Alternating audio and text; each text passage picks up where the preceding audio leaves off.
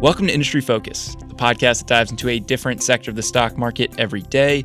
It's Friday, November 15th, and we're talking about the connected TV ad market. I'm your host, Dylan Lewis, and I've got Fool.com's Daniel Sparks with me on Skype. Daniel, what's going on, man? Nothing much, just enjoying this nice weather. We had a storm a couple weeks ago.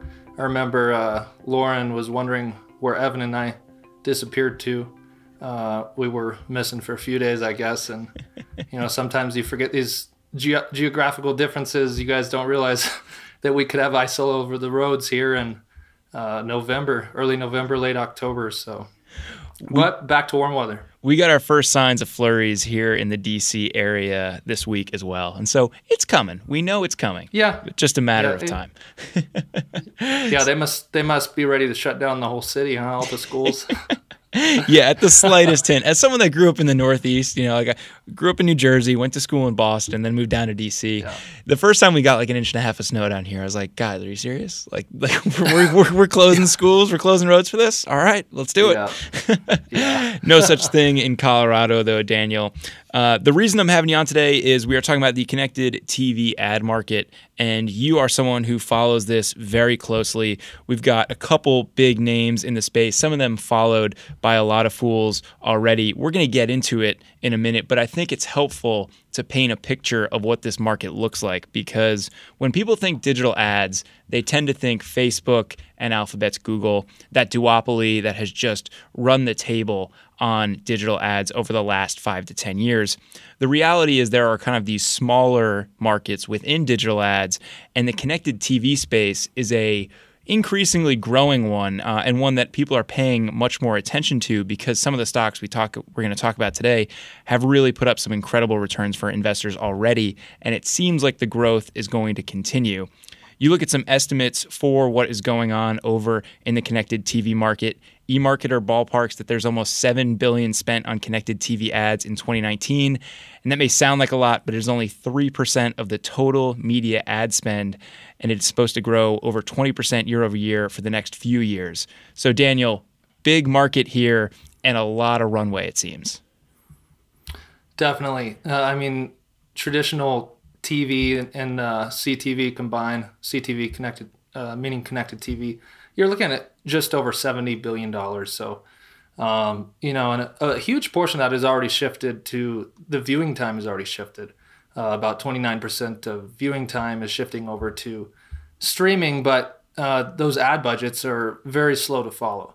So that's kind of where Roku, The Trade Desk, and Telaria, these companies we want to look at today, come in.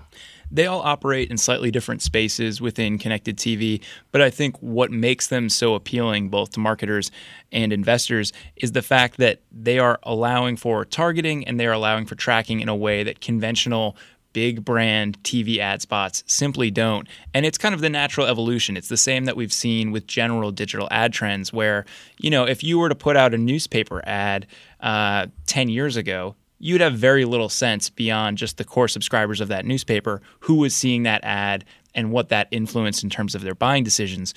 We now know on a very granular level online activity, for better or worse, thanks to the data collection done by Google and Facebook. And I think we're starting to see a lot of the same stuff happening over in the connected TV market.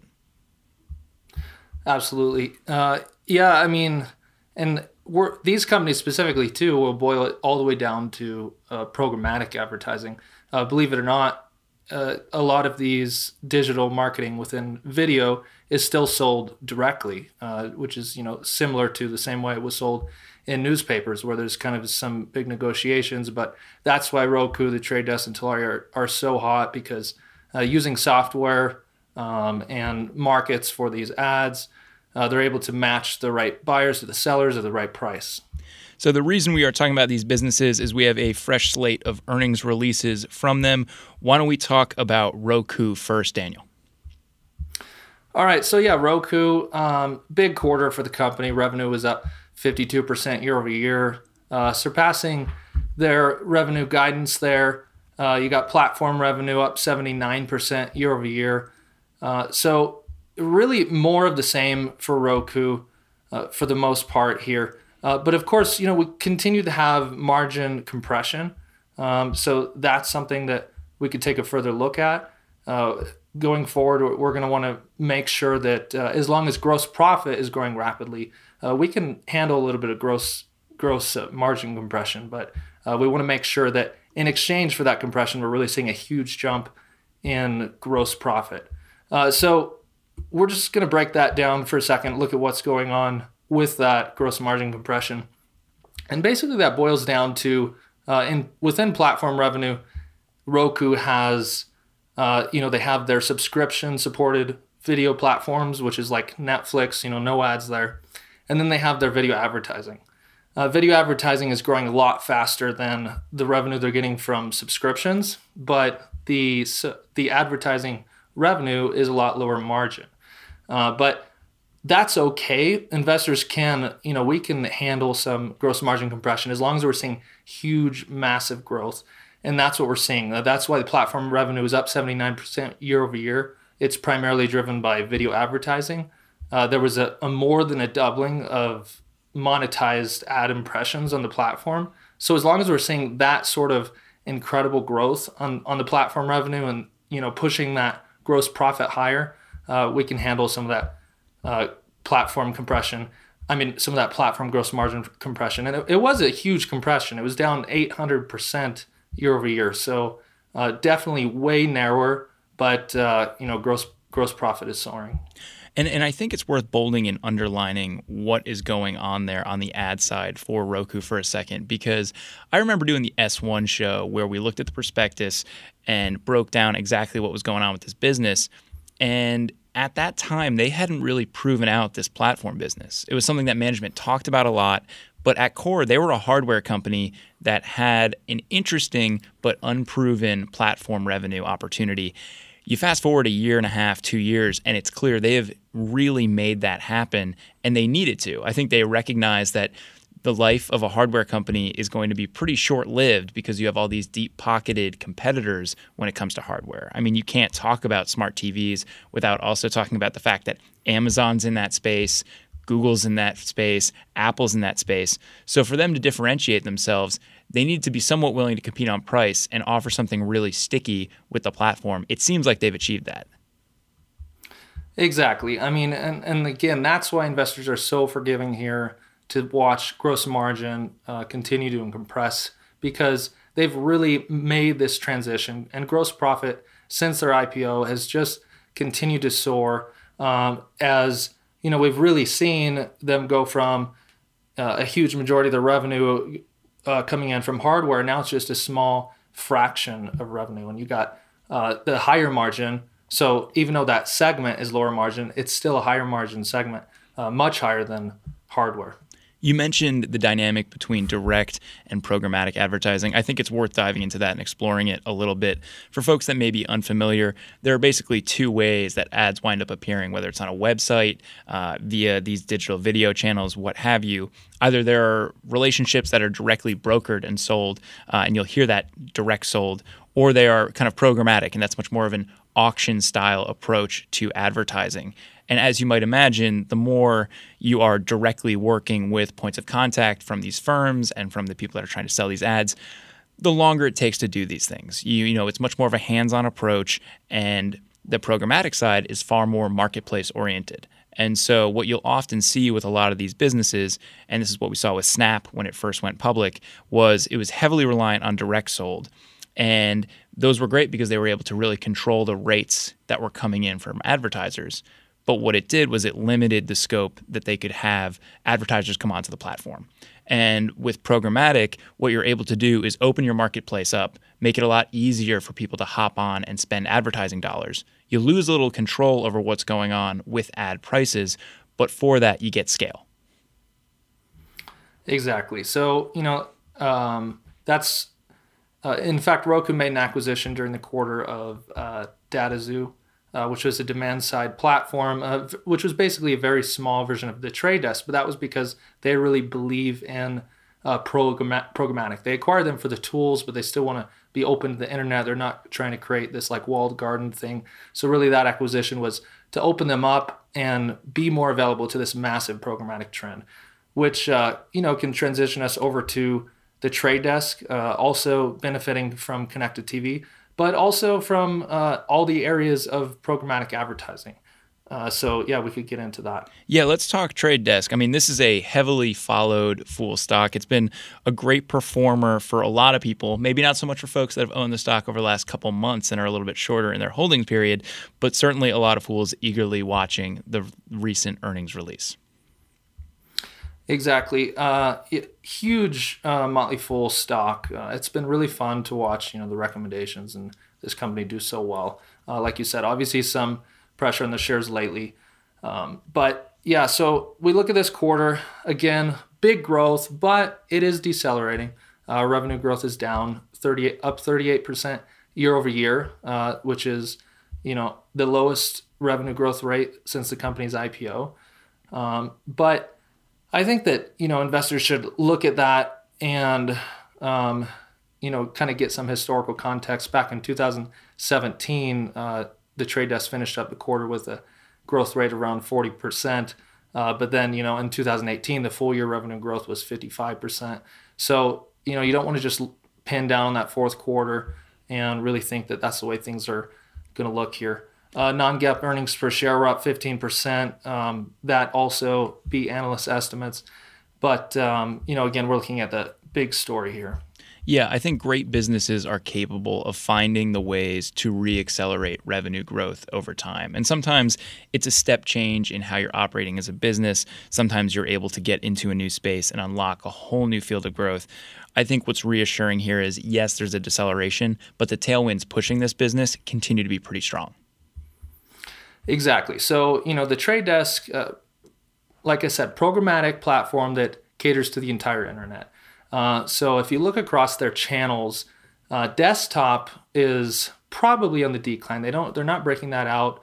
The ad spend on its platform that's going toward desktop, but generally that's not a growth tailwind here. But mobile comes in at about half of revenue, and then you got mobile video ad spend in the quarter up 50% year over year. You got mobile in-app up 48% year over year.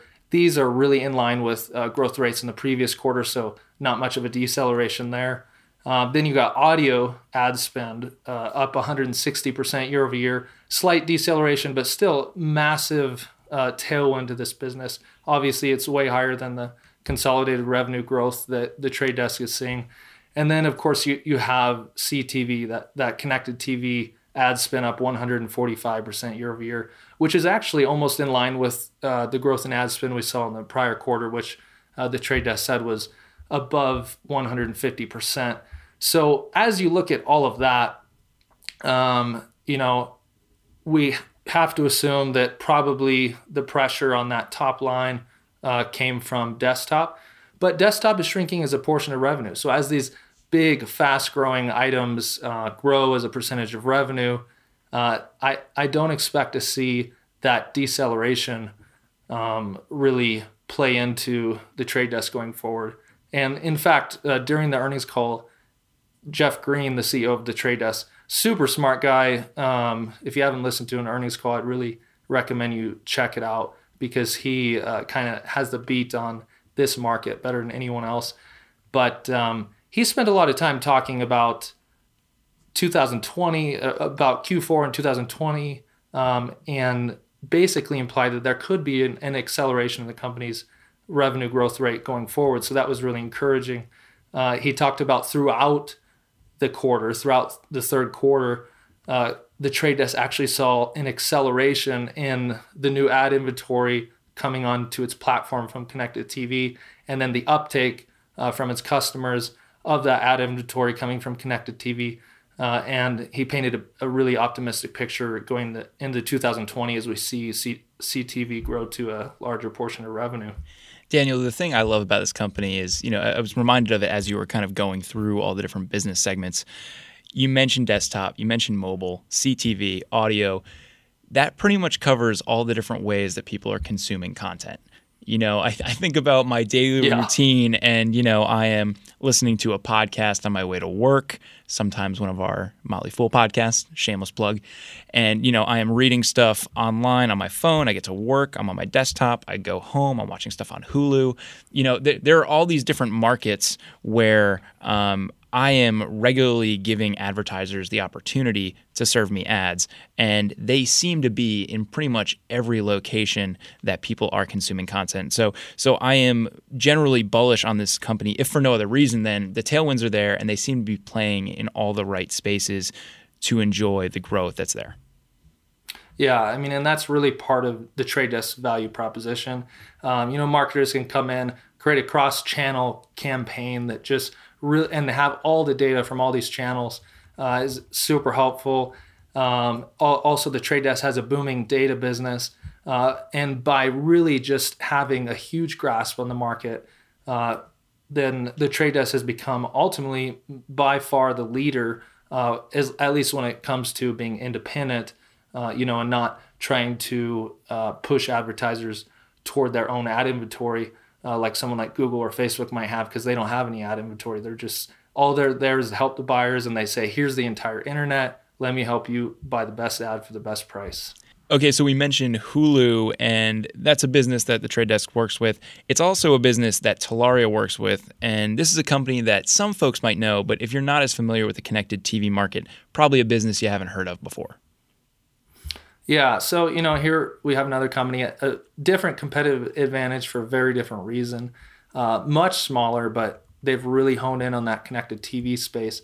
And then unlike the Trade Desk, they're not helping advertisers buy ads. They're helping the video publishers specifically sell their advertising inventory. Both companies focused on the programmatic advertising space. So it's just they're both on different sides of the equation. Telaria is representing the seller. The Trade Desk is representing the buyer. But when it comes to connected TV software platform that helps video publishers sell ads programmatically, Telaria is pretty much the leader there. So a really exciting company. And of course, all three of these companies reported earnings in the same week. So we might as well cover a little bit of Telaria here too. Yeah, some strong results from this business. People might look at the valuation for this company and be a little confused with 23% revenue growth and people generally being okay with that. But I think to your point earlier about the business units and what is growing and how much of those results are being driven by those business units, huge growth when it comes to connected TV, 115% year over year increase. And that's the thing that really has people excited with this company. Yeah. So, we got 115% year over year growth in connected TV, which was a big number. Obviously, that revenue up 23% year over year was a slight deceleration, but really that boils down to just the video ads, the video publishers that are helping outside of connected TV, which comes down to desktop and mobile. Likely the headwinds are primarily in desktop. So that's kind of what's going on there. But that's not their core business. It's not their bread and butter. Management's goal is, keep that running, keep pushing it. But all of their investments, all of their time and energy is all going into connected TV, which is where investors should want it to be. And we have connected TV revenue for Telaria is approaching 50% of revenue. So that's really exciting, an interesting time for investors. So similar to Roku, we have a situation where gross margins narrowed a little bit for Telaria in this most recent quarter. I think they went from about 86% to about 79%. When you look at that, Daniel, is that something that's got you worried at all? Yeah, so it's something to look at, but there's pretty clear explanations going on here.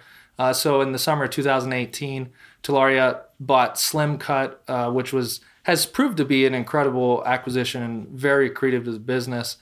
But basically, SlimCut, they brought in and reinvigorated the non-CTV part of the business, the mobile and desktop video. But the downside of this is even though they're getting more gross profit out of it because of this, that business operates at a lower gross margin than CTV does. So as we see this business kind of help out the non-CTV portion of Telaria's business and really grows a percentage of that non-CTV revenue, then we're seeing some pressure on the gross margin. But really interesting during the earnings call, I'm not sure if they said this in previous earnings calls and I missed it. I think this is maybe the first time that broken it out, but management did say that the CTV business operates at an 88% gross profit margin. So obviously, as we see CTV cross over 50% of revenue, my guess is that gross margin is going to head back in a better direction. When you have a business that puts up gross margins like that, you tend to have a lot of cash on hand, Daniel, to work with. Yeah. And Telaria is not a big company. I think they're about a $350 million market cap right now. For context, The Trade Desk is about a $10 billion business. But they have a ton of cash on the books for the size of the company. I think just over $60 million in free cash flow. And they're sitting on a decent amount of cash with very little debt or no debt. What's the plan with all of this? Yeah, so we're looking at $66 million on the balance sheet, no debt at all, $15 million of free cash flow in the trailing 12 months. So yeah, really exciting as far as the cash there, and it's only going to improve. So, and like you said, less than a $400 million market cap. Historically, Telaria has actually announced a few repurchase programs, and I think that the board has done a really good job of being strategic about those. When the share price was much lower at the end of 2017 or 2018, they rolled out a $20 million repurchase program, and they executed that almost immediately. Went through all $20 million repurchasing shares. And, I'd definitely like to see something like that again, especially when you look at the valuation. Telaria trading at just 6 times gross profit. That compares, this is a pretty crazy comparison. You got 22 times gross profit for The Trade Desk and 36 times gross profit for Roku. Obviously, you could argue The Trade Desk and the Roku have better competitive positions, are larger, more stable. And, in this most recent quarter are growing faster with their consolidated revenue. But when you look at all these underlying catalysts, I think it would be really nice to see maybe repurchase program or, maybe at least bolt on some accretive acquisitions, kind of like that Slim Cut acquisition in 2018. So I think investors should really keep an eye out to see if management can deploy this cash and build shareholder value. When you're talking about how we are going to hit the point fairly soon, where connected TV winds up becoming a pretty big chunk, if not the biggest chunk, of revenue, and it's extremely high margin, do you see it possible at some point in the near future for either revenue growth to accelerate or for the financials of this business to start looking a little bit different now that the bread and butter business for them, the one that they are most excited to grow, is becoming a much larger piece of the pie? Yeah, I mean, it's definitely on the way where revenue growth could accelerate. This is a really seasonal business, increasingly so, because as TV represents a larger portion of revenue, it's more seasonal. In the summer, people aren't going to be watching tons of TV. It's really when the kids get back in school, get back in those wintertime routines, all the new shows start coming out. That's when TV starts ramping up. So as we go into the fourth quarter, we could see even more seasonality, which this time, unlike the summer, could play into Telaria's favor. And we could see, some big growth in connected TV and that rise to an even larger portion of revenue. And yeah, you look at 88% gross profit margin and just the lucrative economics of this business. I think that it's just inevitable that the underlying fundamentals are really going to improve here. So definitely an exciting time. So we talked about 3 different businesses, and I think the beauty is you don't necessarily need to just buy one. I look at these companies and some of the other digital ad players out there. I'm a shareholder of Google, Facebook. I own Telaria, and I own The Trade Desk as well. And I think that all these companies benefit from the same tailwinds, and it's okay to kind of spread your bets a little bit and understand that there's a good chance that there's a lot of room for all these companies to play together. I like the fact that Telaria is small, a $350 million company. It's easy to project them out to being a $1 billion company at some point, a $2 billion company at some point way down the road. The Trade Desk has already enjoyed some of that growth, but at $10 billion, it seems like there's a decent amount of room for them to grow too. Yeah, and just like we did on this podcast, it's a great way for investors to cross-learn by You listen to the Trade Desk earnings call, you might hear them talk about Hulu, which might apply to Telaria on that sell side. You listen to Roku, and he's giving, perspective on the broader market and competition. So that's another really exciting thing about investing, and hopefully we're able to do that here and really spread out from different look at one industry from very different angles. I'm always happy to have you on to do that, Daniel. Thanks for hopping on today's show. Yeah, no problem. Thank you. Listeners, that's going to do it for this episode of Industry Focus. If you have any questions or you want to reach out and say, hey, shoot us an email over at industryfocus@fool.com, or you can tweet us at MFIndustryFocus. If you want more stuff, subscribe on iTunes, or you can catch videos from the podcast over on YouTube. As always, people in the program may own companies discussed on the show. The Motley Fool may have formal recommendations for or against stocks mentioned, so don't buy or sell anything based solely on what you hear. Thanks to Austin Morgan for all his work behind the glass today. For Dan Sparks, I'm Dylan Lewis. Thanks for listening, and Fool on.